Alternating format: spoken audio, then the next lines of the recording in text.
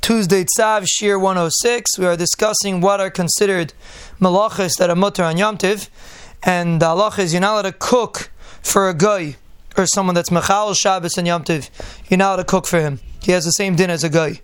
So therefore you're not allowed to even make a coffee for someone that's, if you have someone working in your house, you're not allowed to make them a coffee in an oifen of bishul. If you're doing bishul, you could do it the way you do it on Shabbos. But if you're doing it in the way you do bishul, it's also to do it on Yom Tov. You now do malacha for someone that is a mechal Shabbos or for a guy. But if you have someone that's working in your house, like someone like a live-in that lives in your house, or someone that constantly eats by you, even a mechal Shabbos, who always eats by you, so then the halacha is you're not allowed to cook specifically for them, but you're allowed to add to the pot, as long as you're not making an extra pot for them, you're allowed to add to the pot for them.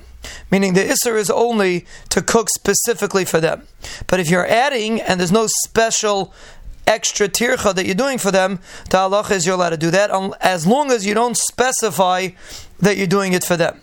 But if it's something that if you speak it out clearly that you're doing for them, then it's aser.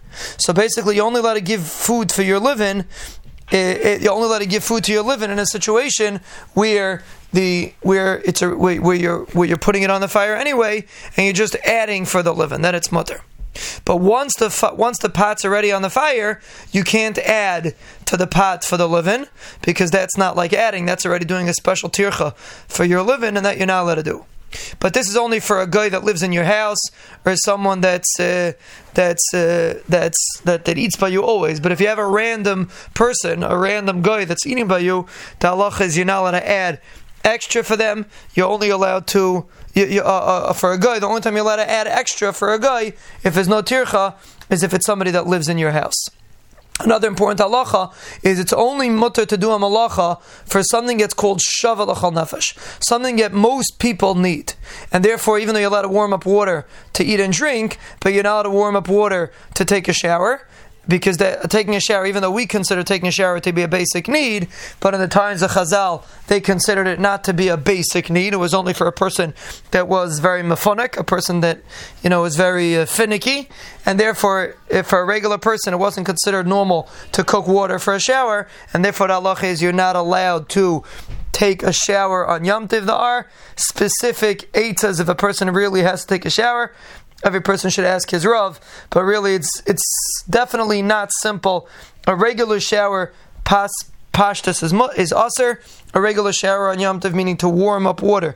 Every time you turn on the water, you're warming it up. So to warm up water, to take a shower on Yom Tov is aser. There are eitzes to do it one aver at a time.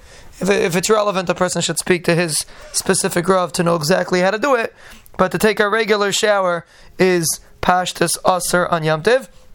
Another interesting thing is to carry medicine outside. That means we said you're only allowed to do malacha for something that's shava l'chal nefesh, but medicine is only for a chayla.